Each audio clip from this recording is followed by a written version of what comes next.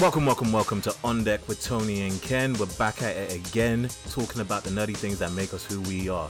This is episode, what is it, 10? What was that, 29? Episode 29. 29, edging close to that big 30. Now, 30 doesn't sound like big, but it's for us, since we're small, we're just starting with this. It's gonna be a big thing for us. I don't know what we're gonna do. I'm gonna try and think of doing something special. Maybe leave it for episode 50. But Ken, in lieu of us actually doing something special, I hope that you're feeling special. How are you feeling? Tell me. I'm good, man. Feeling refreshed. Mm-hmm. The weeks are winding down. Yes. I'm feeling good. Mm-hmm. It's been a very chilled out day. Yes. I realized that I take too much work home.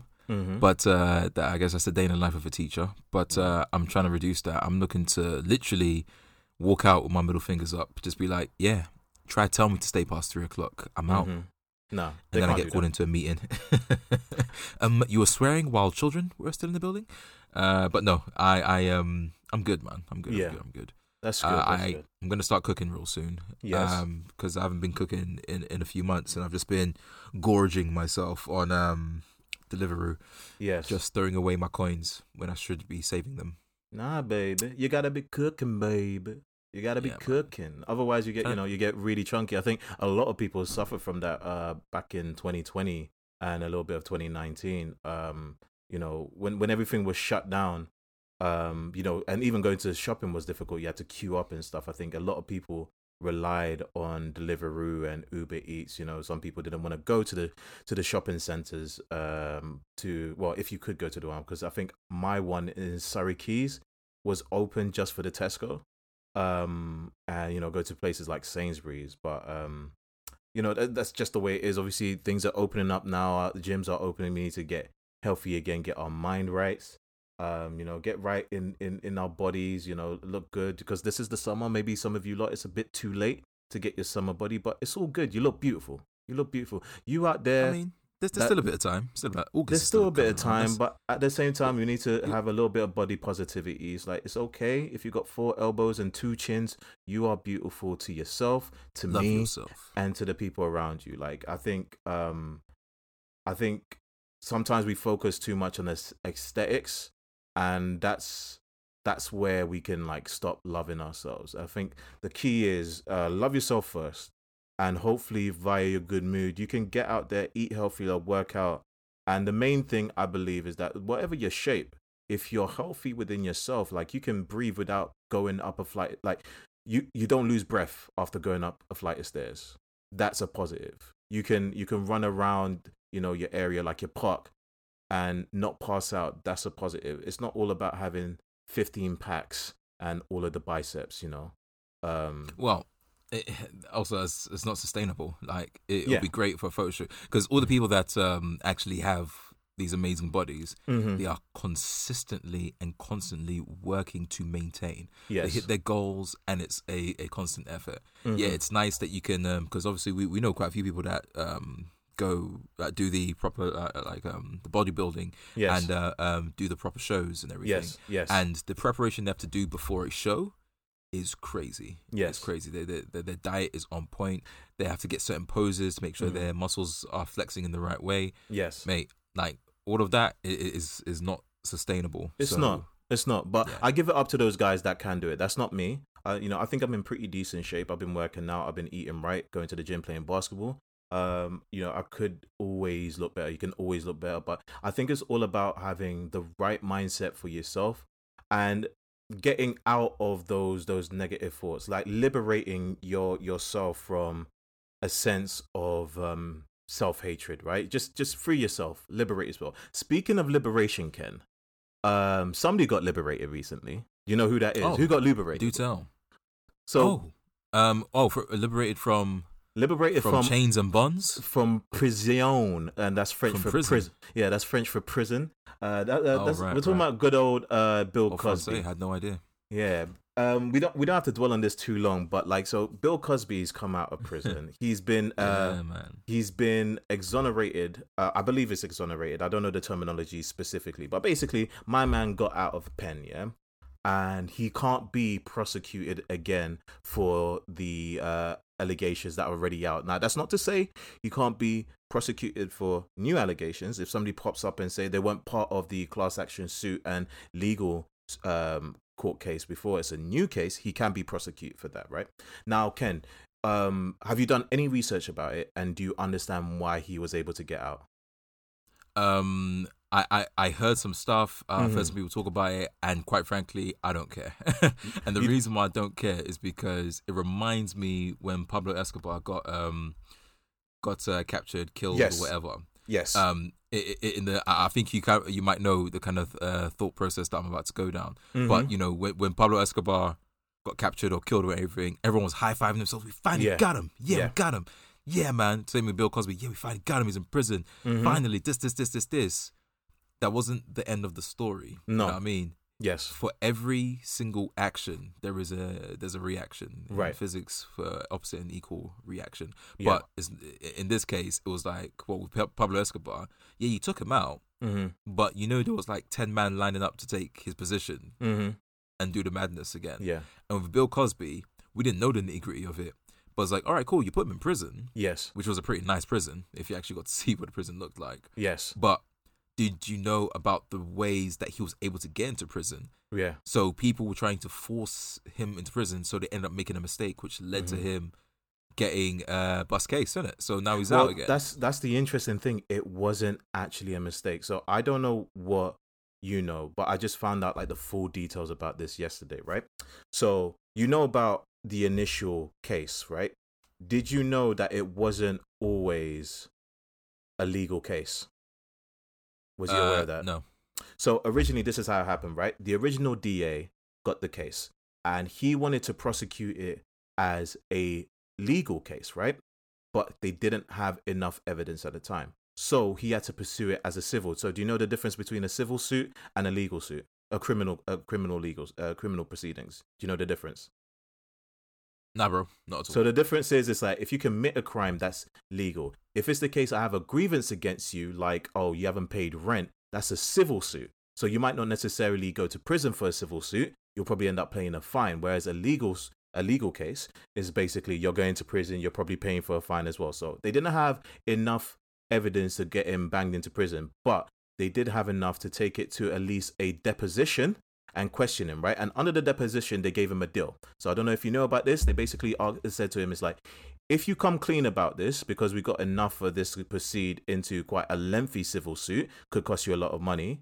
If you come clean about this, what we'll do, you can pay your fine, and basically we'll never, ever take this to a legal proceeding, right? And this will be completely sealed. And my man admitted to it. This is a lot of things that a lot of people don't know. There's a lot of people going out there, like, see, he's a free man. He never did it. He admitted to it.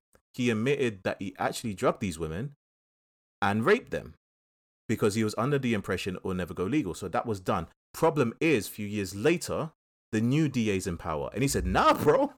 No. We ain't playing that. I'm taking this guy downtown, bruv. I don't care what deal he made. No. Watch that. So he actually unsealed the documents, then took it to a legal proceedings. By that point, obviously, he got banged up. They found that loophole. So all of this is basically the reason why he got out is that, one, he gamed the system, legally gamed the system because he got the deal and he won. Then somebody tried to game it against him, but did it illegally. They won, got caught out. But because they didn't do it legally, my man bust case. So it's just a matter of like, what the bigger issue is, because again, like you, Ken, for me and you, we have no horse in this race, right? It doesn't really matter to us. But what I think is quite interesting to note and think about is this discouraging for women in the future? To basically say like, oh, they don't have enough evidence to go legal, I have to go civil. Then they run into the issues like, see, bitch over there is just doing it for the money, right? She probably didn't want to do it for the money, but she probably wanted to do it for the legal, get the guy in prison, has not enough evidence. It has to go to a civil suit. And a person can admit it, it can be sealed, and he pays them off whatever, he needs to pay off, and he goes scot-free. I think this creates it creates two issues, right? It creates a precedent a problematic precedent in the sense that a guy could basically admit something under a civil suit of under deposition and not go to prison for it, pay his fine if he can afford the fine. But also at the same time, it creates a precedent of corruption. The DA literally cheated. He cheated. That's what messed up this whole thing. He cheated, and I don't know which one's worse. Like, it's bad what Bill Cosby did, like those crimes he committed against those women. But if basically to win you have to cheat like that, because my man, like Bill Cosby, whether you like him or hate him, my man played the game and he played it well, and he bust case. His lawyer played the game. But no, I agree with you.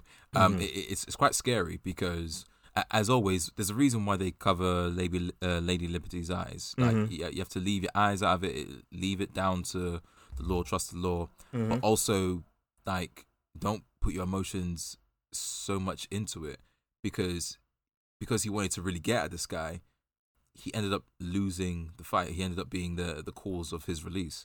So, but I hear what you're saying as well. Like, okay, if it always comes down to that, then how could women ever feel safe or feel justified or feel like justice will be prevailed? Which got me thinking. Maybe I'm going to look into it later on. Like, what is the actual law? Is there prison time for rape? And is it for different states? Is it for different parts of the world, different countries? You get your arm chopped off. Like, what is it? Like, is it in certain parts of the world, you can get bagged for 20 years for an ounce of weed, but, all you have to do is pay a fine if you rape a woman? Like, you know what I mean? Like, it's crazy to think that, obviously you can't equate things to each other. But, I would have thought there was a hierarchy. You know what I mean? You'd think there'll be a hierarchy, and hearing all of this, I'm like, wow. Like, I genuinely didn't believe it when I saw it, because I'm like, wait a minute. Which kind of makes me want to learn law a bit more, or even look into law a bit more, because like, it seems like this is not a new thing. Like, people be getting out of prison for with really good lawyers doing a similar thing. So it's kind of like, it almost feels like, okay, what is the equivalence? Like, how is this justified? It's even in the word. Where's the justice? So, how do you get people's trauma? Like, how do you make someone pay for it? Yeah, man, it's a messed up situation. It does get me thinking about, like, because Bill Cosby ain't the only one in our recent history that has been, well, not necessarily imprisoned like himself. Well, actually, there's R. Kelly, but I don't think he's getting hurt anytime soon. But, Bill Cosby ain't the only one from TV that has got into hot water. Yes. For something foolish or silly or something that they said or did. For example, we have Louis C.K. Yes. Who was a very influential comedian. Arguably one of the best to do it when he was active. He was in a lot of film. Well, he was in a lot of TV shows. He wrote a lot of things. He did a lot of stand-up comedy shows. And, now you can't say his name without, like, making that weird face and sound like, ooh, yeah, Louis, oh man, it's crazy. Louis, what he did. Like, same thing with there's someone else I was thinking of, Roseanne. You remember what happened to Roseanne? Well, Roseanne was going wild on Twitter saying all kinds of racist madness, and she got cancelled for it. But I think that's not, with those two examples, it's not really necessarily equivalent. Like, for example, no, not at all. Yeah, they're not equivalent at all. But like I said, I don't think there was any legal proceedings when it came to those two people. That's just court of public opinion. But that's what I'm trying to get at. Like, so with these three people, they were on TV, and they got into hot water, and it affected them in a negative way, in some form or way. Obviously, Bill Cosby, he got all the way to prison for, a very short period of time. But the other two, they were, just like I said, the court of public opinion. They were just, like, ridiculed. Roseanne's show got cancelled, the reboot, before it even properly aired. Louis C.K., like, people don't even mess with him no more. You got Kevin Spacey, another influential actor in his time, or his heyday. Like, even when you search up House of Cards, his face don't come up. His wife from the show comes up. It's wild, man. Like, you get stripped, not necessarily legally, but, through the thing that somewhat matters to you, which is your profession. Yeah. Which is scary, right? Yeah. And then even people getting secondhand hate from some of all of this. Because, Bill Cosby's wife in the actual show, I don't know if you heard about this. Like, people were calling for her resignation. I think she's a dean of a university or something. Yeah. But she's got a really top job. Well, her stupidness is different, right? Because what she did, stupidness is different. I got what she did, but it was different, innit? She inserted herself in a situation that I think she's not fully aware of, but it's kind of like it's kind of split, right? Because if your friend is getting done for something, like, and Thingy went through this. Is it Cheryl Osborne? She went through this similar thing. Was like, you back up a friend because they're your friend, but you do it on a public platform, and when everybody hates them, guess what? You're gonna get some of that blowback hate. But Felicia Rashad, who played his wife in the Cosby Show, she I'm paraphrasing what she said, but it's like, finally a great justice is served, blah blah blah. Then obviously one of her friends hits her up. It's like, what are you doing, Queen? Like, we all knew what he was doing. I personally know 5 women that still was even part of that case that still haven't actually spoken up. We all knew what he was doing. Why are you doing this? And I think to myself, if this is all true, again, you have to remember he wasn't found not guilty. So he admitted to perpetrating those crimes. It's just that in the eyes of the law, he was found. It was acquitted. It was shut down. Like, So let's not get into the weeds with Bill Cosby, because I think we talked about. But let's talk about other examples, more recent examples, where I want to pick out 3 people in particular. Right? We got James Franco, who apparently has been abusing power for a very long time. He has been sexually harassing women. Also, I don't know if you knew about his teaching school, where he actually had women in very compromising positions in the spirit of art and thespianism and acting, which is slimy within itself. He had to pay $2.2 million. Do you know about what happened with Drake from Drake and Josh? Do you remember Drake and Josh, by the way?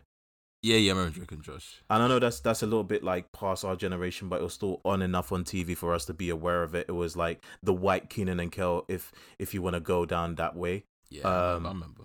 And do you remember Kyle Massey, who played Raven Simone's little brother in That's So Raven? Yeah. He went off deep end a little bit, man. He went crazy. They both did. Yeah. They both did. So both of these. The little brother went crazy, and then the black best friend from That's So Raven, he went a bit nuts as well. Well, that's a different kind of crazy. That's cocaine crazy. Yeah. Kyle Massey went pedophile crazy. Let's talk. Let's talk about Drake. Just to add one more example. Noel Clark. Oh, Noel Clark, man. Ooh, Clarky boy. You was the king, bro. You was the hope for us. When that dropped about Noel Clark, the UK was like, kiss my tick. No, not you. But he did the same thing, similar thing to James Franco. I think they ended up doing is brought like a new version of the casting couch. You know what the casting couch was back in the days, where it's like a producer would get an actress in onto the casting couch. It's like, well, if you really want to get this role, you're going to have to do a little extra. It's like, what do you mean extra? What do you need me to do? Tony, what's his voice? Big producer daddy. Like, and he said, like, daddy. Well, you're gonna have to show me your dedication. You have to give it a South London accent, because we're talking about Noel Clark here. Okay, it's like, so what you want me to do in it? Like, what is this about? Like, I just want to act in it. Like, why are we here? Am I good? Not good enough, Mr. Clark? It's like, yeah, but you know what? Like, I'm no Clark in it. Like, I'm a big man still. So what you're gonna have to do is like play with my little big man, if you know what I mean. I think that's I shouldn't be putting slander on this guy's name, but for all we know, that's how it went down. But it's like I don't know, man. We don't know. But it's allegations at the same time. I hope that is not true. But that's between him and his victims and the law to find out. Do you remember that term that everyone used to say back in the day? Like sleep your way to the top. Sex to the top. Yeah. And right. it's one of those ones. That is now a problem thing to say. You can't say that. But you know what's the crazy thing is? If you really think about it, it wasn't sleep your way to the top. It was get raped your way to the top. Like these women. Yeah. Let's not lie. The truth is, Talk to him, Tony. Talk to him. A lot of these women, and I can't speak for all of them, but a lot of these women probably didn't want to do this. They probably felt pressure to. Like you're talking about a young girl, 18 years old, coming from, I don't know, Ohio, somewhere in Ohio, or some bumfuck town in Alabama, that's very, very naive. They're probably smart, beautiful girls, but very naive, wide-eyed, going out to the big city, California, Hollywood, glitz and glamour. They're struggling to pay rent in their small place. They've taken odd jobs, waitresses. They get spotted, told, "Oh my God, you look amazing. You look like you're ready for TV. I'm going to take you places, girl. Just come down to my office, wear something nice. We're going to, I'm going to give you some scripts and we're going to go there." They come over. There's no scripts. The office looks like a boudoir, and that's French for sex dungeon. And they're told to strip down if they want the role. And say like, well, that's not good enough. It's like, you're going to have to do even more. It's constant pressure. I'm not going to get too deep into it, but the trauma these women go to, then they're being told afterwards that they slept their way to the top. It's like, I didn't want to sleep with these guys, but they told me if I didn't, I wouldn't be able to work in this industry again. Whether that's true or not, you're telling an impressionable young woman that they're going to be fearful. And peer pressure, we talk about peer pressures in school, and you don't think that's going to be happening in real life. Like, you talk about just office life. Sometimes you do things for your boss, where it's probably his responsibility, that extra spreadsheet that's going to take you the rest of the week, and he wants it in 2 days. And say, well, if you don't do it, well, might have to look somewhere else for that promotion. And you do it because you want that promotion. And guess what? You get it done within a day. And it's immaculate. You seal that contract. Guess what? The promotion goes to the other guy. Or if you're a woman, it goes to a white man. The industry's messed up, man. The industry is messed up in so many places. But let's get away from this darkness, Ken. Let's get away from Let's this. go to a different part of the industry. The part that we enjoy, Tony. The part that we enjoy, talk about right? The things that make us who we are. The nerdy things that make us who we are. And man. And hopefully there was no shenanigans in the production of this next movie, this film property we're going to talk about. Ken, tell us, what are we talking about this week? Oh man, we're talking about that that brand new, that new high concept action sci-fi. Literally, it ticks so many boxes. Mm-hmm. Even tick boxes that weren't even themes. It was like, okay, you got this character in it. Cool. I am sold. Yes. I remember watching the trailer for this film. This film is called The Tomorrow War, featuring Chris Pratt. And, oh man, so many characters that, and what I meant about the character that I was sold was J.K. Simmons. Mm-hmm. Literally put J.K. Simmons, that has been, hitting, Jim ever since Batman versus Superman. Bruv, he hit Jim for Batman, and you see more of his body in this film. I feel bad for him. It's like I feel like he was saving all that muscle for this film, because this guy is jacked. He's jacked. And you know what? At first you think to yourself, my man is grandpa jacked. Then he gets closer to the screen. He's like, nah, he's just jacked. He's just jacked. Nah. It's like whether you're a grandfather, you're a dad, or whether, you ain't even got kids yet, you're a newborn little thing. Don't get in the ring with J.K. Simmons. He's going to mess you up. He's going to take the drumsticks that he got from that movie Whiplash, and he's going to mess you up with those sticks. He's going to get you in a headlock, and he's going to break you. But this film is not called the J.K. Simmons movie. This is called The Tomorrow War. He did kind of steal the show. He's like, he did try to. So, Ken, I'm going to go for a brief synopsis. I'm going to freestyle it. So, the movie is set in 2022. Funny enough, I actually saw an interview with Chris Pratt where he actually even got that wrong. He said it was set in 2021. It's not. Set in 2022 for whatever reason. I think they just didn't want to deal with the whole pandemic of it all. Just in case it gets pushed back again. Right. So set in 2022. For the most part, it's modern day, no sci-fi nonsense.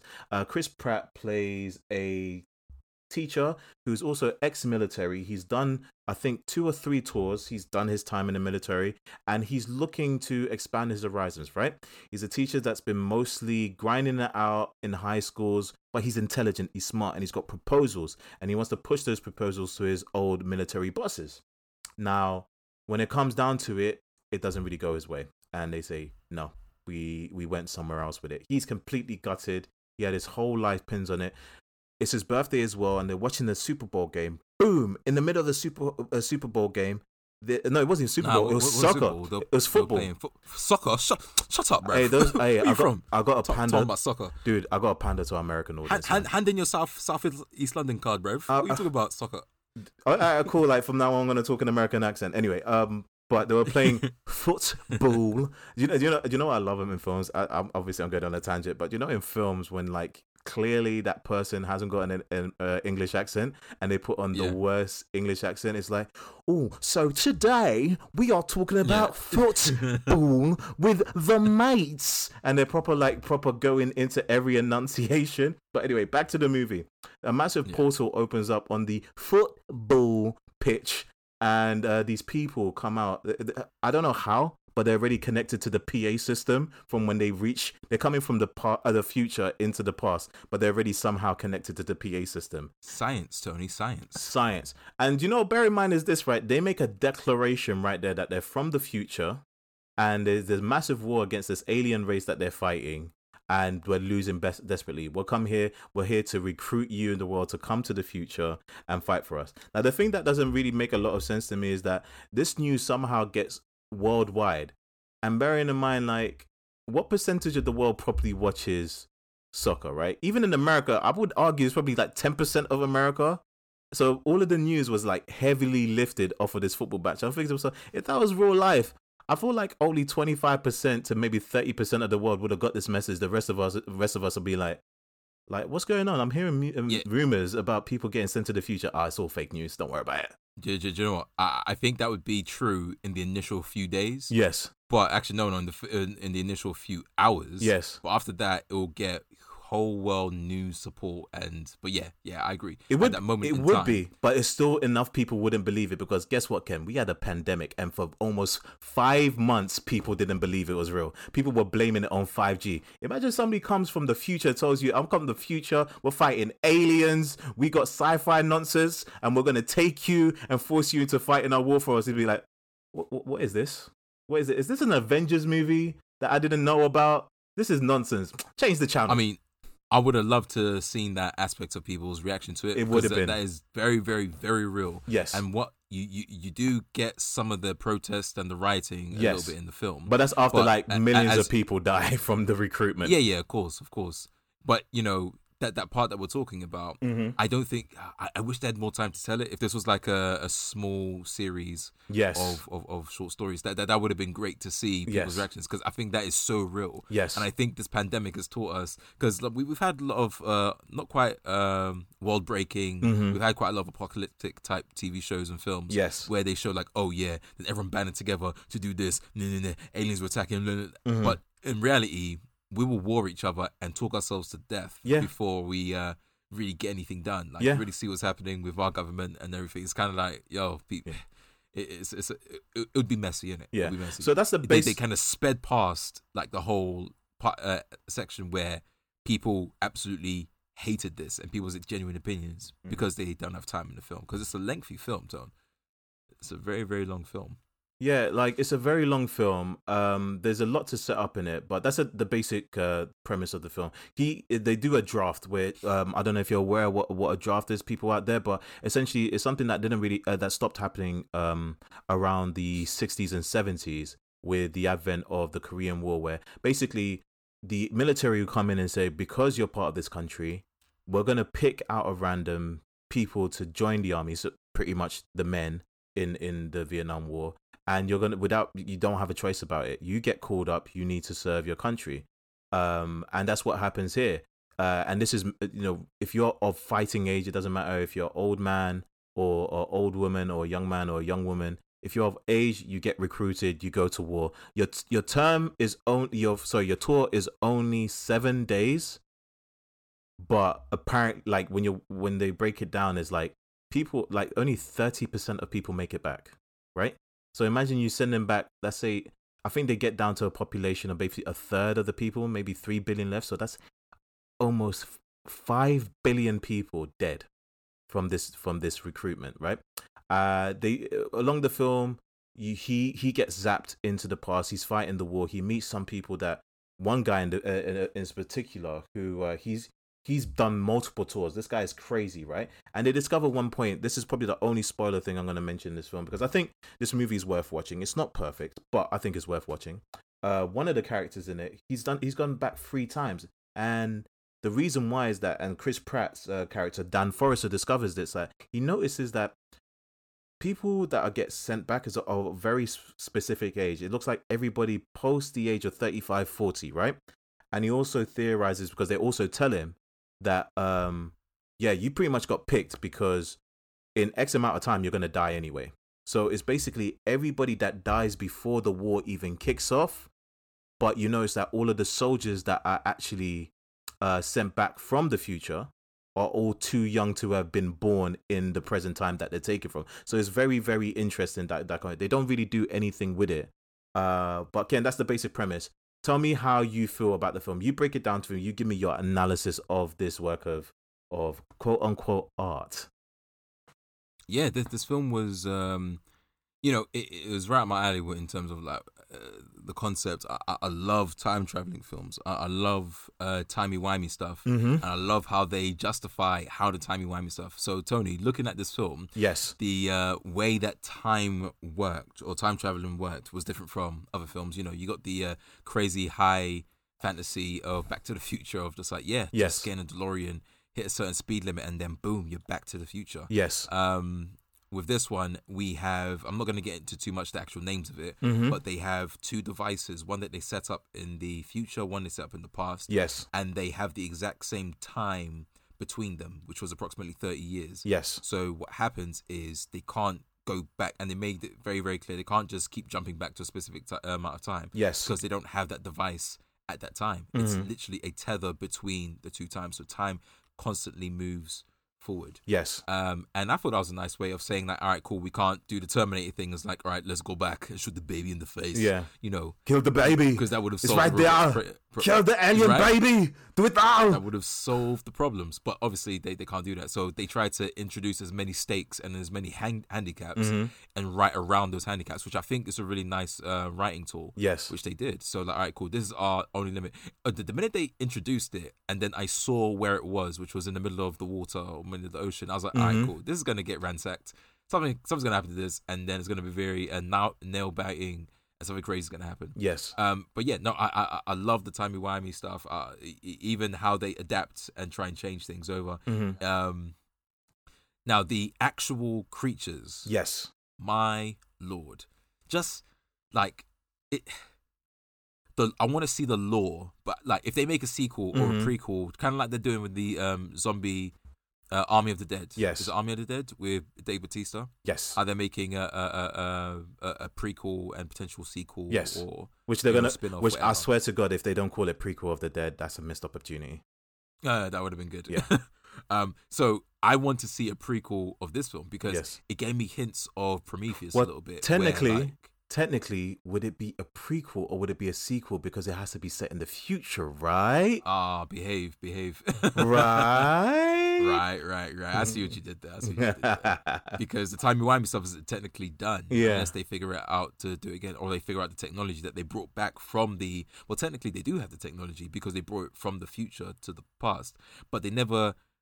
which means that technology for time travel is currently being developed in the year of 2020. They would have to, right? A year later. They would have to. Exactly.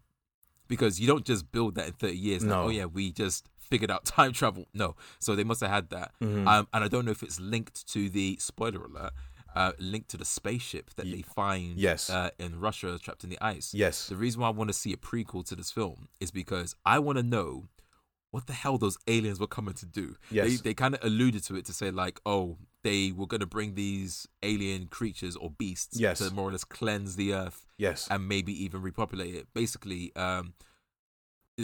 like whoever ran the spaceship is Frieza from Dragon Ball Z. Yes. Filthy monkeys. I'm just going to scrap the world of everyone and just take it over. And now it's mine. Yes. So that's what I felt like was going to happen with this. Yeah. I really want to know what was going to happen. Yeah. And is the technology of time travel linked to the aliens? Mm-hmm. Probably not, because why would they send a big spaceship with all these alien creatures to cleanse when they could have used time travel just to decimate us all? But, maybe they didn't have time travel. The question is, we need to find out if they do another one, is how did humanity figure out time travel? Exactly. Yeah. How did humanity figure out time travel? Yeah. Yeah, man. Like, I loved everything about this. Mm-hmm. It did get a bit, it did that thing like old school films did. And I think it was very, very reminiscent of like Jurassic Park. Yes. And some old thrillers where like it got really, really tense. Mm-hmm. Then you had that, okay, oh, I'm calm now. Yes. All right. And then it gets really, really high octane again. It's like, oh my gosh, stress. Yes. And then calm. Yes. Especially when it came to the end where he because I thought it was done after a while. Yes. Because in the film, spoiler alert, like he got back to the present, and Yes. obviously he's dealing with. I literally watched my daughter fall to her death, Yes. and oh my gosh, what's wrong? Like, and then I thought, okay, they'll just do a montage because they always do this with a voiceover in films. So like, and then he went to scientists, and then they mass produced these things. Yes. And then 20 years later or 30 years later, when they emerged from the sky or the ground, we were ready for them. Yes. And then we took them all out, and then we saved the world. Like, I thought they were going to do a voiceover, but no, they're like, all right, cool. Life doesn't work like that. The world is messed up. The government ain't going to listen. Yes. So let's go do this thing ourselves. I have one small nitpick. One small nitpick that came to my mind. They obviously needed the solution to kill off the queen, and obviously different of the beasts. Yes. If they just chucked in C4 into the alien ship like they that they did eventually, yes, then what was the whole point of the serum? I mean, I don't know. Maybe it's the case that they didn't know. So just to enlighten people, at some point in the story, you find out that they're trying to collect the alien's queen, or it could be many queens, but they assume that there's only one queen, because they've got a serum to kill the aliens, but for some reason the queen always survives. So they want to capture the queen and try to cultivate another serum that's powerful enough to kill the queen. That way they can just carpet bomb an area and just wipe them out wholesale without the queen producing new ones, right? So to your point, Ken, what was the question you was asking me? Why didn't you just C4 the spaceship? They just did. I think it's just because they generally didn't know. I think their plan was to go in they didn't know, and just kill as many as possible with the serum. And plus, when with the ship, so they discovered that I think that's too much spoiler, and I don't really want to spoil because this movie, I still think people are going to watch it. But carry on, Ken. Do you have any more points to add about your analysis to this film? Yeah, the whole point I wanted to go back to was like it reminded me of Jurassic Park. Yes, just that fear factor. Like even when they were running away from the creatures. Yes, they're just like this is tense because these creatures, like, and this ain't a spoiler. These creatures are it was like Agent Smith in The Matrix. If you encounter a Smith, just run. Yes. Just run and hope that he doesn't catch up to you. Because he has infinite sprint. Right. And these alien creatures, like, nah, man. Yes. Like, and it's not even that they're just fast and vicious and cruel. They're literally the size of like 3 tigers put together. And they have like these weird tentacle whip things that shoot out bone darts. Yes. To impale on people. Yes. At like a rapid succession. And then they have this armor that they cover their face and their vital parts with. So they're literally built to survive. Yes. They felt genetically mutated. And that's why I talked about Jurassic Park, because that's exactly what they did in Jurassic Park, where they made a genetic hybrid of 2 dinosaurs to make a more clever, a much more vicious animal. Yes. And that's what this felt like. I'm like, this is tense. Just run. Like, don't spill blood. The problem I have is how they fridged. So these monsters you discover, again, it's a major spoiler. So spoiler alert: you discover that these monsters that are killing people, these alien monsters, they've been there for actually millions of years, right? It's just that they were stuck in the ship that's been covered by ice for millions of years, and all this time humanity thought that they crash landed there, but nobody knows where they landed from. The truth is that they actually emerged from the ground. They just had to wait 30 years in the future when the ice melted enough in Russia for them to emerge. But the thing that bothered me, right, is that these aliens that created these monsters, because these monsters were genetically engineered to wipe out the indigenous life of a planet, these aliens that you see, they were fridged, which I hate. I hated that they fridged the aliens that created them, right? We just meet them and they're already dead. Prequel, bro. Sequel prequel, bait. But the problem is that you fridged them, and it's like they were smart enough to create interstellar travel, smart enough to create a doomsday monster, but not smart enough to land a ship on the ground. I mean, you got to explain that in the sequel prequel. You have to explain that. And maybe it's like you can't because they were there for millions of years, so it's like it's just going to be held in a flashback anyway. But then you have to explain who is having this flashback. I don't know. But any more on your analysis, Ken, or are you done? No, I don't want to give too much away, or more than I've already given away from this film. Yes. All I know about this film is I love high concept sci-fi. Yes. Especially when they bring sci-fi to our time and try and like introduce that small little element and establish rules and try and play with it. There's one rule that we found out in this film is that they can smell blood, which is it reminded me of Jurassic Park so much. Right. Right. And that wasn't, they introduced it but didn't really play with it, only in one other place. Yes. Which was, it's okay. I'm not going to criticize it for only using it once, like a James Bond gun. No, James Bond, you can only use this thing at this one particular time that you have no idea in the future. Yes. And then here's the gadget for it. So I'm not even too mad at it. Yeah. I'm not mad at it at all. But no, I think I enjoyed it. I'll definitely watch it again. Yes. They did the Christopher Nolan thing. Well, Christopher Nolan does it a lot in his films. Because it reminded me of Interstellar. So the bond between the father and a daughter, and the lack of a bond between a father and a child. Yeah.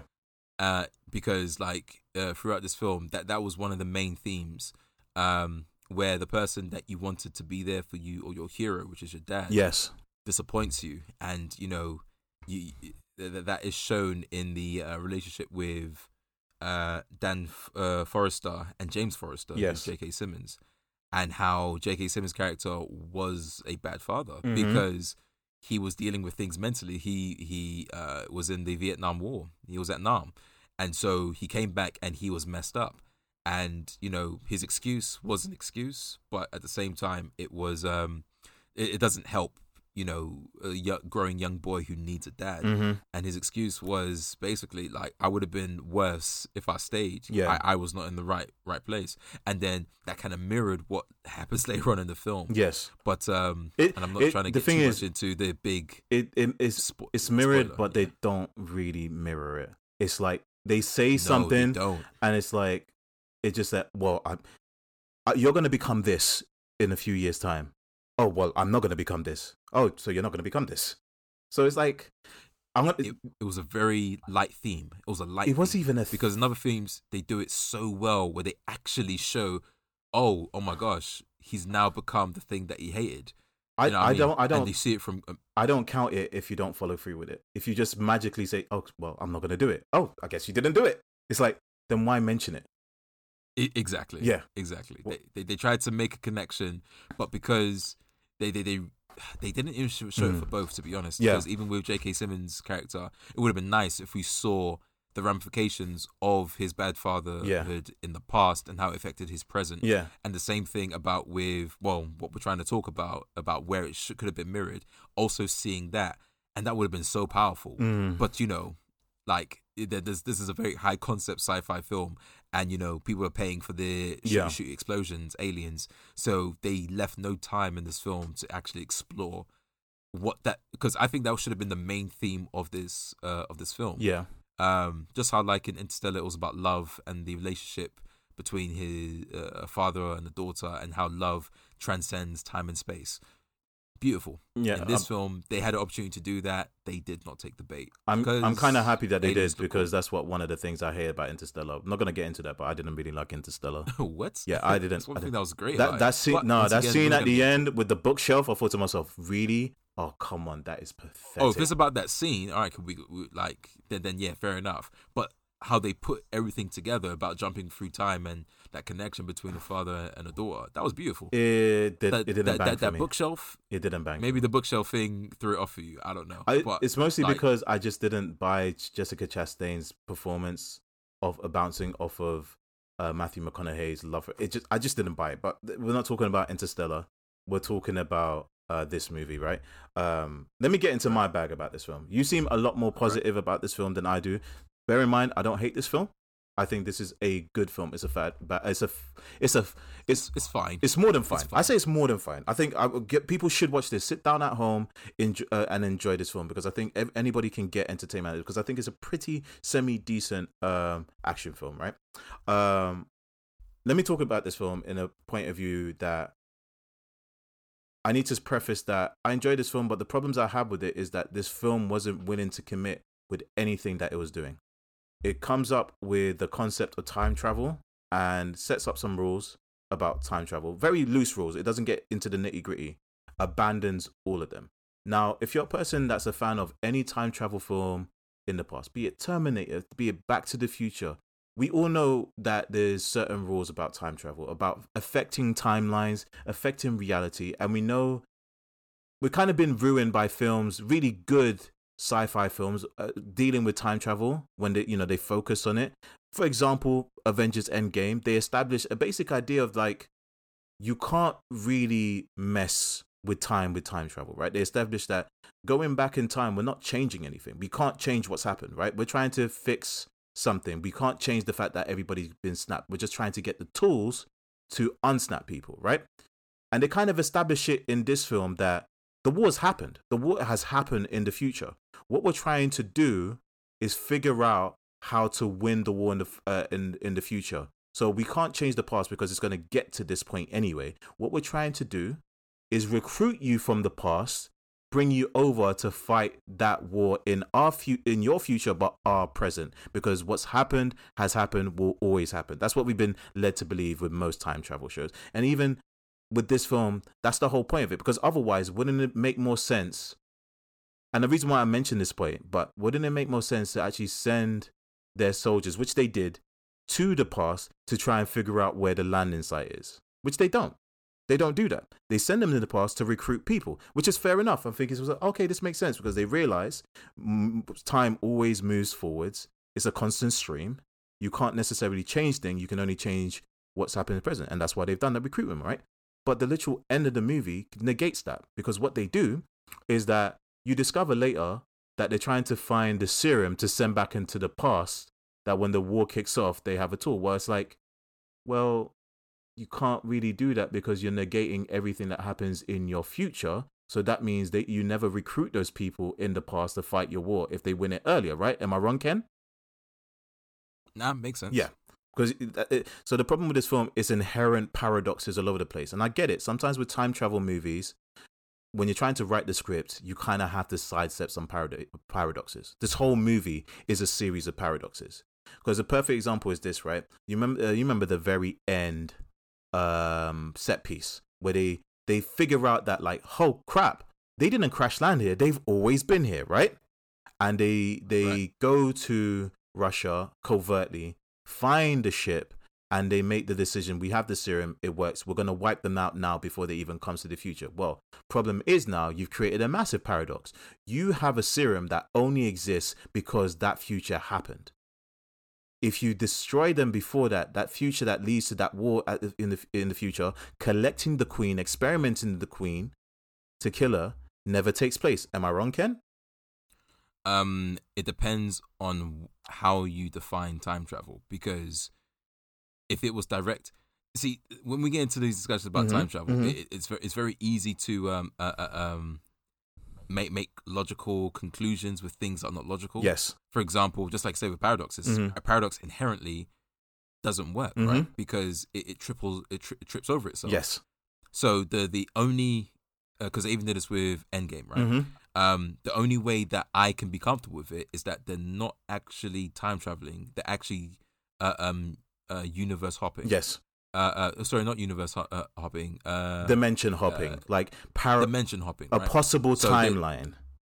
Exactly. So they're actually hopping to another dimension that happens to be a certain amount of time in the past, because there's infinite. Because there's the infinite dimension theory, right? Infinite universe theory. Yes. So it makes sense that there would be a universe or a world that's exactly like ours that, you know, that could be like 10 minutes ahead, 10 minutes behind, whatever, or a million years behind, whatever.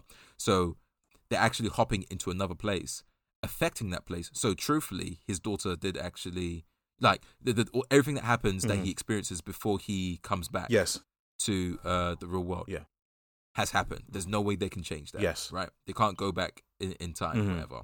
So everything that they do in that potential future to bring back to the past means nothing. Yes. Because it's not the same. It's not connected anyway, except that it looks the same.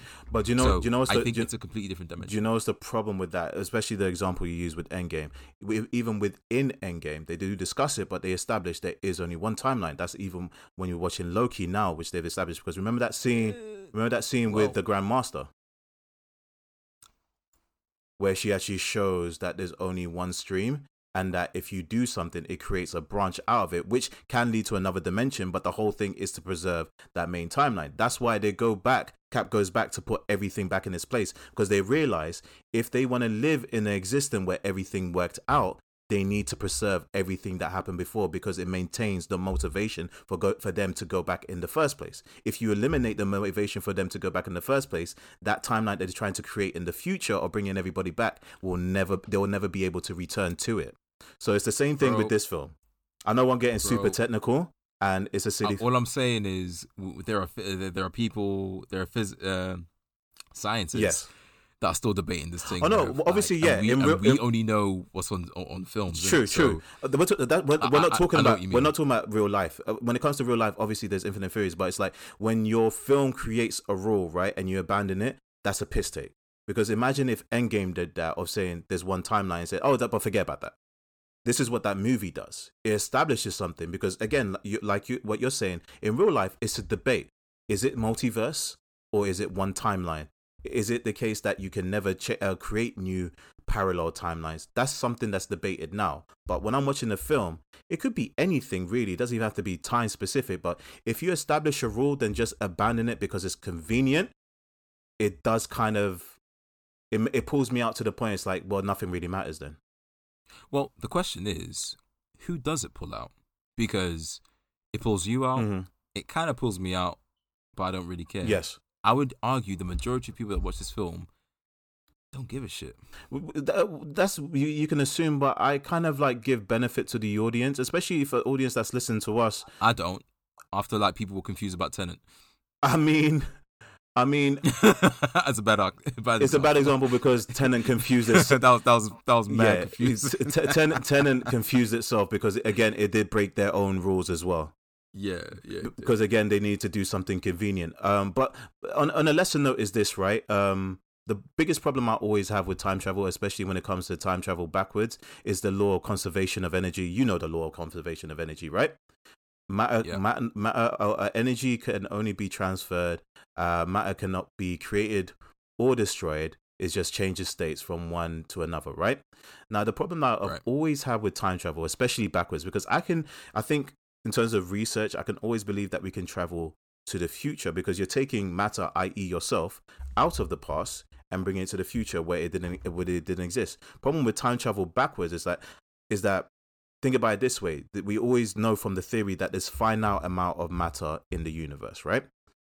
Again, matter cannot be created or destroyed. What we have in the universe has always been there. It's just that it changes from state to state. Now, the problem with time travel is you're taking something from whatever present that is into the past and effectively bringing more atoms to the past. Technically speaking, that's impossible. Therefore, by doing that, you've created more matter. And every time travel film makes this mistake, especially when they're doing the backwards. There's only been maybe 3 time travel films that I've watched because they answer that question, said we can't go backwards, we always go forwards because of that rule. And there's only been 3 movies that I've seen that have actually addressed that. Because for the layperson that's watching it, they don't care. But for us that we are movie heads, we've seen tons of films. A lot of them deal with time travel, timey-wimey stuff. And when you see the same things perpetrated, it can be glaring. For me, it is glaring mostly because that what they've created, especially with that ending, is that nothing really mattered. It really didn't. Technically speaking, they never had to go to the future. Those 5 billion people never had to die. But what happened now is because they do the Deus Ex Machina of actually finding out that where the aliens are, they killed the aliens, but those 5 billion people still died. Yeah, good old paradox. Boy, it's a very it's messy because the script was messy. Yeah, there's nothing you can do with that, man. Like there's no way you can go to the future and then to the past and it make true sense. Like there are too many films to count. Like the biggest offender, the biggest offender that completely was like, do you know what? We don't care anymore. It was the Terminator series. Oh, Terminator series only cared for like 1-2 movies. But the dope thing about the Terminator films, when it came down to it, and they did the thing that Endgame did, right? Because remember, the writers for Endgame and the thing they actually consulted James Cameron about this, right? But do you notice the thing that we forget about Terminator 1 and 2? It establishes throughout both of those films, you can't stop Judgment Day. The war is coming. The Terminators are only coming back. So the crazy thing is, this crazy Terminator, the machine, is trying to go back to kill John Connor before he's born, right? But everything it does is actually guarantees John Connor's alive, because they send back a Terminator. The freedom fighters send back the father of John Connor. John Connor is conceived. Terminator 2, John Connor is born. They send back a robot to kill John Connor. The liquid robot. The freedom fighters send back the T-100 that basically gets him ready to become a soldier in the first place. That helps him free his mum. So everything the machine does just guarantees John Connor's existence, which guarantees the war. And the crazy thing is, they establish I think it's the beginning of Terminator 2, they win the war. Everything that they're doing, sending back, is just basically to maintain that eventually they win the war. You can't change the past. Yeah. Like, you can add things to the past, which, conservation of energy without withstanding, but you can't change Judgment Day. That does bring in an interesting conversation about Fate. Yes, which was one of the films. That was the name of one of the films, right? And fate means, okay, it's written in the stars. Yes. It's written in the cosmos that something will always happen. Yes, and that's what more or less what they were saying in the Terminator series, franchise. Yeah, this will always happen. Yeah. Judgment Day will happen, because it is fate. Well, that's one of the interesting things about, like, your fight is useless. Yeah, it's, when it comes down to like theories of time travel and all of that, it's like one of the biggest theories when it comes to like changing the past is that, and this is one that's been hard to argue, is that time is actually, if you think about it, time is actually happening simultaneously. The past, present, and future are all happening simultaneously. Therefore, what's happened, has happened, will happen, and will always happen. So the idea of, like, going back in time and killing baby Hitler is that if time actually exists in that sense of it has happened, it is happening, and will always happen, is that you trying to go back to kill baby Hitler probably inadvertently guarantees that Hitler becomes Hitler and World War II always happens. Because you need the motivation of World War II happening to go back to try and kill baby Hitler. If you don't have that motivation, you don't go back. If baby Hitler is killed before World War II ever happens, nobody in your present, will have the motivation to create time travel to kill baby Hitler. It creates that thing. And it's like very few things in literature. There's few books that deal with that. There's few movies that do that. Very few movies. But there's one film that came to mind straight away as we was talking about it, and that was Looper. Yes, with Bruce Willis, where, like, you saw the little kid that was meant to be the demon. Well, they touched upon it, where it's like, all right, cool. He becomes a horrible and very vicious person. Yes, that has telekinesis powers in the future because of the experience that he suffered now. His mum dying and everything. Yes. And then that whole loop of, all right, cool, that was meant to happen for that future to happen. And that was quite. But Looper's difference in the sense that they said, like, oh, we can change everything about the past. That's why we do this. Yeah. So listen, like, at least this what always happens with time travel films. Though. But at least they stuck to their rule of, we can do whatever we can with the past. They at least stuck with that. It would have been annoying if it's the case that, like, at the end of it's like, oh, we couldn't change anything. So it's like, so why does your organization exist in the first place of sending assassins back? At least they had a rule, even though it doesn't make sense time-wise, but they stuck with it. I think the worst perpetrators, for example, this film, is that you have rules, you set up several rules, and you abandon all of them because you wanted a convenient We won the war before the war happened. Ending. Yeah. So, but yeah. I still think that aside, I think, it deserves criticism in a sense. Also, biggest criticism is deserved, Ken, is that if you had to guess off of your top of your head, what was the budget for this film? The budget? Yes. If you had to guess. This film looked expensive. Them aliens look... Do you know what? They did one scene at the beginning when they first went to the future that I thought, like, all right, cool, maybe this is a cheap film. And the scene was when they were like, all right, cool, don't look away if you really want to see what they do. And then the woman with the binoculars... And then they didn't cut to the aliens tearing people apart. We only saw like a little shimmer on the binoculars. Like, oh, are they going to do that thing where you don't really show the monster because you're trying to save money on the budget? And then they lose their absolute CGI minds and go absolutely nuts. If you had to guess, though, like, give me a number. Give me a number. Ooh, this film? Yeah. This film right here? Yes. Is this come out? It's not coming out in cinemas. It's not coming out in cinema. This is all Amazon Prime. I think it might have been at one point, and Amazon snaps it up. But if you had to guess, what's the budget? And it's not going cinema. Bro, I would say because this film looked expensive and it was long as well, and you had J.K. Simmons and Chris Pratt. Yes, 200 million. You guys smack on. I don't think this film looks like a $200 million film. Bear in mind, Ken, the reason why I say this is that Avengers budget was 220 million, right? Bear in mind things like I think Black Panther was 200 million. This movie does not look like those movies.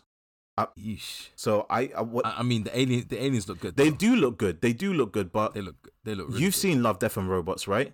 Do they look better than the ones in Love, Death and Robots, that episode where they're in Russia?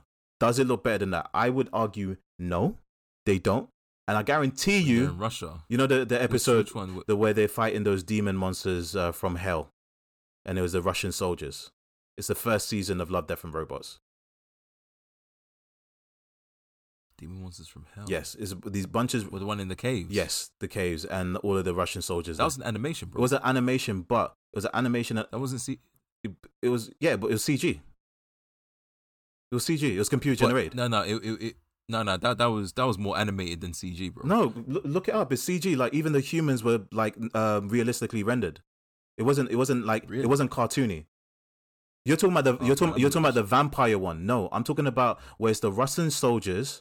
They're out in the Russian tundra and they're fighting these demon monsters.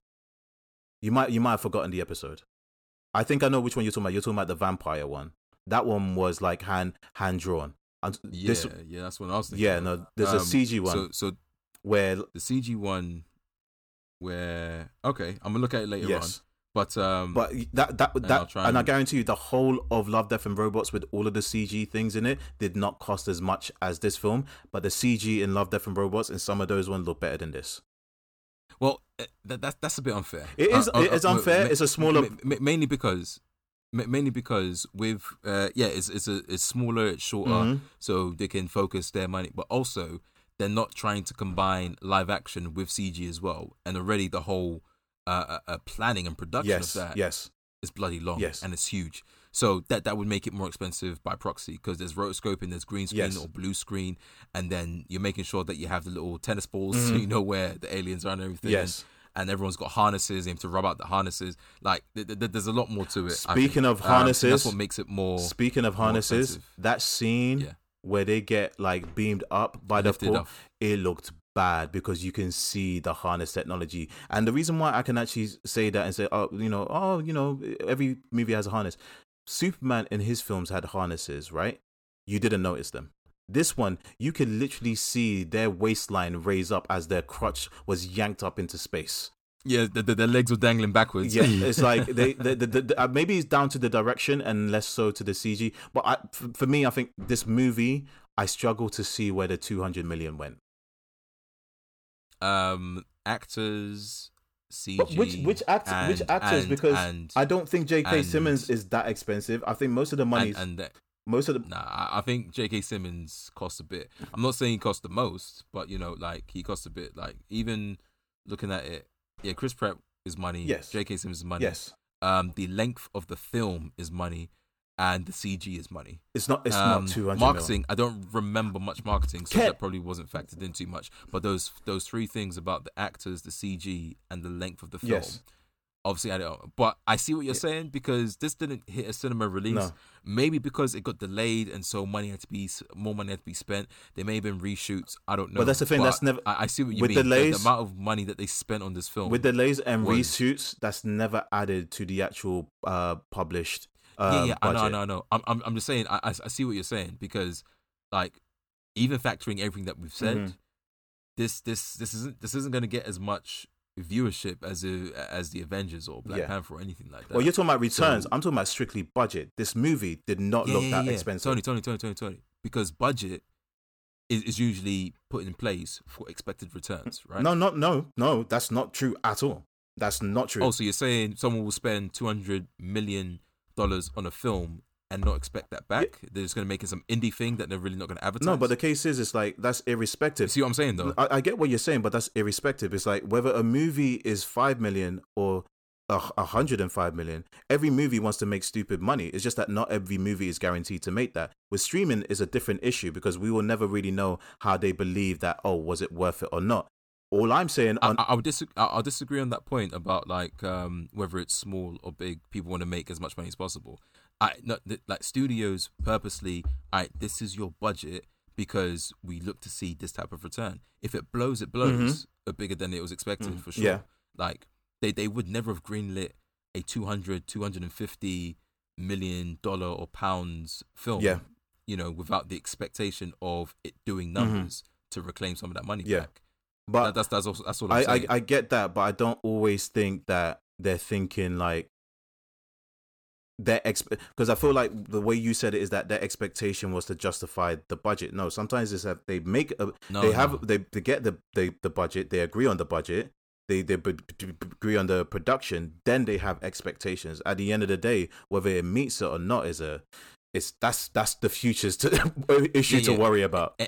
Expectations versus reality, we've seen it throughout like cinema. Yeah. Like we've seen it with John Carter Goes to Mars, we've seen it with Scott Pilgrim, we've seen it with so many films where like, all right, cool, the expectation is up here. The Lone Ranger, Tomorrowland, like a lot of Disney films, unfortunately, like where the expectation is relatively high but then reality comes crashing down, and they just don't make that money back, and then they bust. But another thing that I'm saying is that I think I get your point. I think what you're missing from my point is that let me put it this way, right? If I was the financier and I saw that film, I'm looking at Chris Pratt, because Chris Pratt was the producer on this, right? And the director. I'm looking at it and say, dude, where's my money? And if they say like, we put it into the movie, bullshit, you did. Where's my money? Because I have seen ask Amazon. I've seen the Avengers. I have seen X, Y, and Z. That movie cost 220 million, and I see every single bit of that on the screen. Where the hell is my money? Chris, I swear to God, if that gold grill was from the budget, I am gonna kill you. Yeah. But that's the way I'm coming from. It's like I don't see it on the screen. Maybe I differ on you. Maybe you do it. I don't necessarily see it on. I personally not thinking too much about it, but now that you've mentioned it, it is a bit weird to think that but I don't know. Anytime I see high concept, a lot of CGI. Like you said, not a lot of big actors, and still big actors, and the length of the film, I just assume it peaks over a certain amount of million in it. Yeah. Like, especially when they're putting that much more. And, we're assuming that, films are efficient with their money. Like, we know people are not efficient with their money. Yes. Like, if people were proper conservative, they probably would have achieved the same thing for cheaper or more expensive, depending on who's managing the money. And also, there are external factors that we can't control. Yes, for example, that's true. Pandemic. For example, people's schedules for actual filming, unexpected recasting or changes. You know what I mean? Like where the money gets bolstered about how much was actually spent overall. But that initial budget that was put in place, it is very interesting. I would love to know, like, as well, because thinking about it, things don't quite add up.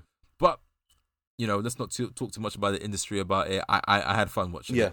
It was a decent ride. It was a lovely ride. Yeah, Yvonne Strahovski. For people that watch Chuck, she was from Chuck. And that's where I first came across her, and she popped in with her overbite in different places. And she's always good in what she does. And for other people, to the point where, because I recognized her on Chuck, I could hear her accent come through. Yes. But for other people though, if you know, maybe you wasn't a fan of Chuck, but you are a fan of a little game called Mass Effect 2, she plays Miranda. So yeah. Yep. But let's talk about something else again.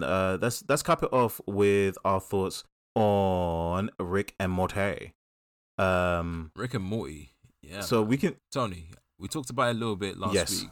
You give me a bit of a breakdown about what happened in the episode. So the last episode was I'm actually drawing the bank because I actually watched the recent episode this morning.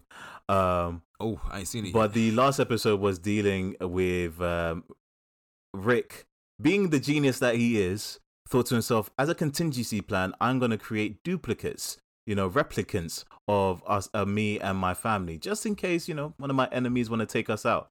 Problem is, he makes some of them a bit too much like him, so they decide to make replicants of them, and those replicants make replicants of them, and it becomes this all-out battle royale of replicants discovering other replicants and try to kill those replicants. And as the episode proceeds, you see like a diminishing return with the replicants.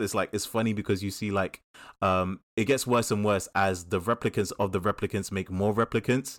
They are getting lazy with it. Like they're straight up like bloody wooden Geppetto style replicants. There's like there's like what was the other there's some replicants that just the one that skinless one. Those skinless replicants, and like there's a whole community of replicants that found out about other replicants hiding from the hunted replicants. The episode was absolutely brilliant to the point where it's like it harkens back to the whole time the parallel dimensions aspect of Rick and Morty, whereby we actually don't know if the Rick and Morty that we're watching now are the real Rick and Mortys, because through the whole dimension hopping thing, some of them are straight up died, right? Some of them even died when the portals have opened on them. So we don't actually know that if from the beginning of the show that we've watched, with all of the dimension hopping and the replicants, that we're watching the actual real or are Rick and Morty. And the question is, does it matter? No, it doesn't. They even split it off. They're actually two sets of Rick and Mortys that we've actually followed. Yes. But we didn't even realize. The one with Mr. Poopy Butthole. Yes. Right? So that's one set of Rick and Morty. Mm-hmm. And then we have another set of Rick and Morty. And already that's already been established. But it doesn't really matter because they are similar in almost every single alternate universe or dimension or whatever. I got a theory, Ken. I got one theory. Gone. I think, and I could be completely disproved by it, or maybe the writers didn't even write it and they don't really care, but I think the original Rick is dead, but the original Morty is still alive. And do you know who the original Morty is? The one true Morty. Or the evil Morty. Yeah, I think the one true Morty is the one true Morty, the one that we started off with in episode 1. Dude, there's been so many things. There's been so many where I'm just enjoying the ride. Yeah. That's what I want to do. I'm loving the ride. Just give me the wacky adventures. They even made it a point where they're like, okay, are we going to touch upon world building and seeing what's really happening in this world, or are we just going to play wacky episodes where we just do random stuff? Yes. And I'm so for that. I'd rather they just do more wacky stories and only touch on the further, deeper story every now and again, which they've been doing. Yeah. And because I don't want to think about it. I don't want to ever see the conclusion. Because they're booked for how many seasons now? I think they got another 3 seasons that they got commissioned for. I could be wrong about that. Exactly. They've got plenty of seasons commissioned. Yeah. Like they to the point they have a whole studio dedicated for it. Yeah. Now, so I personally, just miss me with all that theory talk. Uh-huh. Like I love hearing it, but at the same time, I'm not trying to because I did a lot of that when I was watching Steven Universe. Yes. Steven Universe, even though they were telegraphing it and they were drip feeding it, I love the storytelling. It's like, all right, cool, we're giving you a bit more lore. It's really a slice of life, random episodes, not really doing anything, and then boom, yes, world building, here, there, here. Like, what do you mean he did that and it means this thing? Yes. What? And then one of the biggest reveals with Garnet threw me off. I lost my mind. It was great. I don't want that for Rick and Morty. Just give me dumb sci-fi fun where you can literally squeeze an entire timey-wimey, sped up universe portal wormhole where generations of a family is coming after Morty. That was amazing in episode 1. Do you know what in this film? I kind of like the theory side of it. The reason why, it's not necessary to get an answer. It's almost like with the theories and following it through, it's like me creating another episode of Rick and Morty in my head between watching the next one. Yeah, because the great thing about Rick and Morty is that they've kind of established is that with this multiverse things, loads of things are happening. Everything is happening. Nothing is happening all at the same time, right? So it's like, even if I come up with a theory that, all this time was actually the one true Morty and this, I'm creating a whole narrative that's like my own personal episode. It's like, it doesn't even have to fit into the narrative. Or maybe it does fit, but it's still, it's still separate anyway. So I'm getting this like between episode kind of little juiciness for myself. Then you watch the next episode. If it feeds into your theory or not, it doesn't matter, because guess what? A lot of the episodes in Rick and Morty don't feed into each other because they don't have to. Right? Did you watch today the episode that dropped recently? No, I haven't seen it. Okay, so I'm not going to talk about it. It's absolutely brilliant, and it's one of those ones. It's another kind of, it's its own thing. It's kind of its own thing. Well, we've seen a few things online. I don't know if it comes directly from Adult Swim or from fans, but people have made a mini, or from Adult Swim, from Rick and Morty's team or whatever, but mini short stories you see on the Instagram as well of like a potential story that you see on Rick and Morty. I don't know if it's real or not, but you know, because it's a multiverse and it's infinite universe, it's like, I guess it could happen. So just like when you're saying about the headcanon stuff, like it's so true. Like people make up their own stuff in reality. It's so meta as well, because like, the thing that could probably happen in the show, this could technically is canon. Anything that anyone comes up with is canon, because it's established itself as a show that technically anything can happen. You know, the interesting thing about that is that, like, to your point, everything can be canon and also nothing can be canon, because I think the show does a great job of like doing the same thing. Everything can be canon or nothing can be canon, because the perfect example is that there's literally that episode where we're watching a Rick and Morty and they're doing their own thing and they die because another Rick throws a bomb into that dimension. So for all we know, that was a Rick and Morty was watching for a whole season. But we don't know, because everything can be canon and nothing could be canon. The whole thing about his wife dying, it could be in one canon he actually killed his wife, or in one canon his wife just died, and it's both relevant and irrelevant at the same time. Yeah. They've said it multiple times throughout this show. Well, I remember it and it stuck with me. Literally, they say, don't think about it. Yeah. With the cat. With the cat. The episode with the cat. Oh, shit. Don't think about it. Don't think about it. That was with Thingy from Ferris Bueller. Yeah. Don't think about it. Oh, my God. It's absolutely brilliant. There was one thing, like, one thing rang true throughout this episode too, is that Rick is so careless. He is so intelligent. Careless. Like, it's so intelligent, and you don't invent things because you're careless. No, you invent things because you're quite careful, you're quite calculated. But then he's got into a weird balance where, all right, cool, I'm a genius, I'm nonchalant about it. How did I not anticipate a clone of my clone of my clone of my clone will try and do this, and it'll spiral out away. Right. He kind of doesn't care. It makes me wonder, maybe he has like a kill switch to just destroy all clones to make them. Maybe he does have an alternate, but like for it to spiral out like that, this is not the first time we've seen it. Like where he just kind of begrudgingly, I guess I have to solve this problem that I created because I didn't really think things through, and then he solves it because he's bloody Rick. But I find it so wild that, you know, he's a genius, but he's so careless with his genius. Even when he was going to save Morty, when he went to the to that pocket universe where time was sped up, he was kind of like, I guess I have to save this, and then they stripped him of all his biometrics, and you know that was more or less done. He was about to die. Even in the beginning episode of episode 1, he was about to die. You know, when Morty had to save them from landing in the sea. So he's such a careless genius. It's beautiful because it's like, oh man, you could do so much, but it would be boring if he wasn't careless. Because if he was just he'll just be omnipotent all the time. Well, it goes back to that which is not what it goes to that famous quote from Steinbeck. I don't know if you ever read of Mice of Men. Yeah, of course. So do you know where the name of Mice of Men comes from? No. So the name of Mice of Men is from a quote that it goes, I think, along the lines of I think it's the plans of mice and men often lead astray.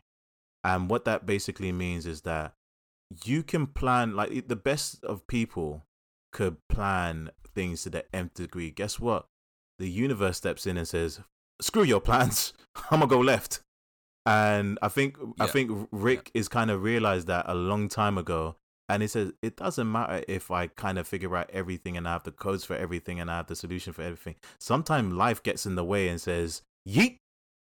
And you just kind of have to go with it. So it was a brilliant episode. Let's cap it off with our feelings on this last week's episode of Loki. I'm going to be very brief with this because to speak about any part of this episode would be spoilerific because a lot happens in it. I'll just say, it was far better episode than the week before. I thought, again, I don't think they've written the female Loki Sylvie. I don't think they've written her very well. She's actually very boring. Them going back to the TVA and having Owen Wilson and Gugu Bafra Raw. I love their relationship together, so it was even more sad when what happens. I'm not going to say anything more than that. And even what happens to, the hero of our story blew my mind. But that after credit scene though, with the thing, I'm being so vague and this is terrible, but yeah, the thing that happened in the thing with the place at the time, at that minute, I had to repeat that end scene for a couple of reasons. My God. The main reason is like, wait. Did I just see what I just saw? And I'm not talking about the people that were in front of the camera. I'm talking about the thing that was in the background. It's like, am I seeing what I think I'm seeing? And already I'm speculating, what year is this? Oh, I know what year this is. I know what this is symbolizing. We're about to find out what's about to go down. A lot, like I said, a lot happened in this episode. Last episode was a lot slower. But I think they were doing that to try and because all that episode was doing, last episode, not the one that we just watched, the one previous, all that was doing is establishing the relationship between Loki and Sylvie. Which is super weird. Because before that, which is messed up, to be honest. Because in previous episodes leading up to that, it was like, all right, cool, who are you, what's going on? But then they had time to spend together to the point where they're like, all right, cool, we can actually form something here, or something is forming here, which led to that nexus point, which was brewing. Which is weird, which must allude to what's going on with this. But I think the only purpose of the episode was that to make, have them have that character building moment together, where they establish themselves as people that they actually care about each other, and to hint to what to Loki's coming together, what that does in terms of a nexus point. And I think that is what we're leading to in the last couple of episodes, the penultimate episode on Wednesday. If I had to theorize, I think that this is going to be connected to madness in the multiverse. I think. I mean, obviously, for sure. I think with what's going to happen in this show, and with linking everything that's happened with Endgame, I think it's going to basically. What we're going to see is like the sacred timeline is going to splinter and everything is just going to go nuts. There's going to be popping out alternate realities of all kinds of stuff. And it's going to be, I think maybe, and this is a theory, Doctor Strange is going to discover this and the whole movie is about him figuring out how to put the pieces back together. Yeah, the next few, almost, so WandaVision, Loki, Multiverse of Madness, and Spider-Man, they're literally setting up the next phase to let you know. And and Kang is coming up in Multiverse of Madness. Yes, right? He is. These four things are literally setting up to say, all right, cool, we're doing this so we can bring in the X-Men. do you know? And what I mean by that is, because they know that there's no way that they can realistically insert the X-Men naturally into this. So like, all right, cool. We're just gonna throw a grenade in this. We're gonna blow everything up and create nexus points everywhere and alternate timelines. And one of the timelines we're gonna follow is when we have these things, or these things are gonna merge with our thing. Blah blah blah blah. Do you know what? And that's what it's gonna be about. And I'm here for it because it's not like Batman vs Superman or the DCEU, whereas all right, cool, we're just gonna throw everything in front of you and not set things up. This is a wonderful setup. We know where it's going, Tony. Yeah. We know where it's going. Like I'm excited about how we're getting there. The journey has been amazing. Just the 4 things or the properties that I mentioned is literally giving us the breadcrumbs, leading us to the future things that we're going to fall in love with, which is Fantastic Four, Doctor Doom's coming back. You know, what the hell that they're doing with Spider-Man that I'm not trying to look at because it sounds exciting. You know, with X-Men coming back. With Spider-Man, Wolverine eventually coming back. With Spider-Man, Deadpool coming into it. With Spider-Man, I still don't buy that they're doing the multiverse. I think it's going to be a bait and switch. I still think by the theory, because obviously they're talking about, this actor from this movie's coming in and this actor. That sounds like so much going on. I don't think it's what we think it is. So many people are thinking with Tobey Maguire being seen on set and Jamie Foxx saying he's definitely in it, and Alfred Molina, obviously, apparently he's leaked a few things and Kevin Feige's not happy with him.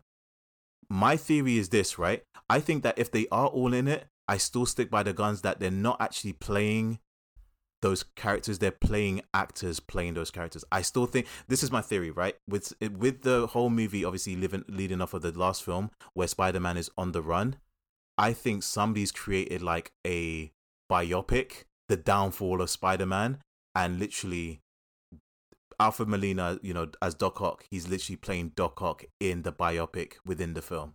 That's interesting. That was like that was similar to that one comic in Ultimate Spider-Man, where they had the Tobey Maguire type Spider-Man with the eyes, and then you had the episode in the Spider-Man animated TV show where he was universe hopping or the multiverse hopping, and you saw Peter Parker that plays Peter Parker as Spider-Man, who was just an actor. Yes. And you got to meet Stan Lee. I think that's what it is, because it just if I'm wrong and it is like some multiverse thing, one, they need to figure out how to do that organically, and two, that is a lot going on. That's a lot of actors, and if they do the mistake that they've done with 2 other previous Spider-Man properties where the third one just had so many characters in it, they can't make that mistake for the third time, Ken. So I'm hoping it's a bait and switch. It's Hollywood. Yeah. It's Hollywood, and you know, and it also isn't Marvel. It's Fox. It's Sony. It's Sony. It's Sony. Sorry, not Fox. Yeah. Sony. Technically, it's Sony. So if it was in the Marvel hands, they're like, all right, cool. We've planned this from the day, but they must be working with them. Yeah. But regardless, I don't want to speculate too much because I don't want to accidentally figure it out and then not be surprised when I watch it, because I genuinely love being surprised by all of this. I love every single moment of Loki because I'm turning my brain off. I'm so used to just thinking about everything and being like, oh, okay, 2 + 2, 4 to the power of 10. Yep. I figured it out, and then it unravels the exact same way that I thought. Yeah. And I'm just like, okay, cool. Yeah. I win the whole I'm smart trophy, but then I lose out in the actual, because when's the last time you watched a film and you was genuinely blown away, like you was a 5-year-old watching a Disney film, or when you was a 12-year-old watching The Matrix or something like that? You know what I mean? Like it happens sometimes, but it's like I'm trying. When's the last time it happened? The last time it happened to me was a while ago, because granted we haven't had any tentpole movies coming out in cinema to say like, oh, you know, we're gonna go out and watch it. But granted, I think the last time was actually a smaller film that I watched, and it was in Netflix.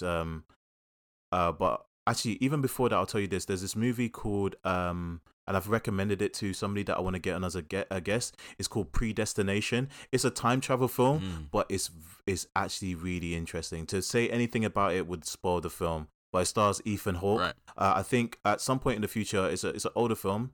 We're going to discuss it, analyze it, and break it down, because I think it's really fascinating. Even though it breaks certain rules when it comes to time travel, it does it in a way that's kind of fascinating.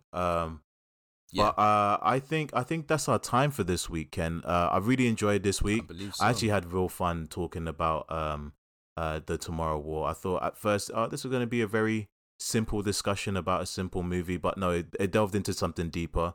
And obviously at the beginning episode we talked about something deep. But again, people, we appreciate you with us this week. Things are turning around with the show. We're slowly getting our listenership back. I get it, the world is open, so maybe you don't have time to listen to podcasts, but for you that are listening, we hope that you actually enjoying us, that you can actually, you're getting to the end to even hear this message. But anyway, we want you to evangelize us to the people around you.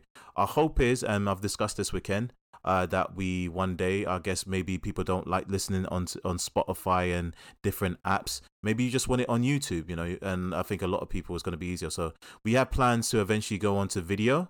So you can see our pretty faces, so you can identify with us, see it's like, oh, he's kind of cute. I might just carry on watching this. So yeah, in the near future, we're going to be working out a way to do video. We're still trying to decide whether we're going to be doing it remotely or together, make like a makeshift studio, but that's in the works. So please do what you're doing. Keep listening to us, share us, whatever platform you're on, like, subscribe, do the damn thing. And follow us on social media, ondeck.podcast on Instagram and Twitter. I am Royal.Majesty, and Ken is I am Mr. Ken. And with that, I bid you good evening and peace. Adios, people.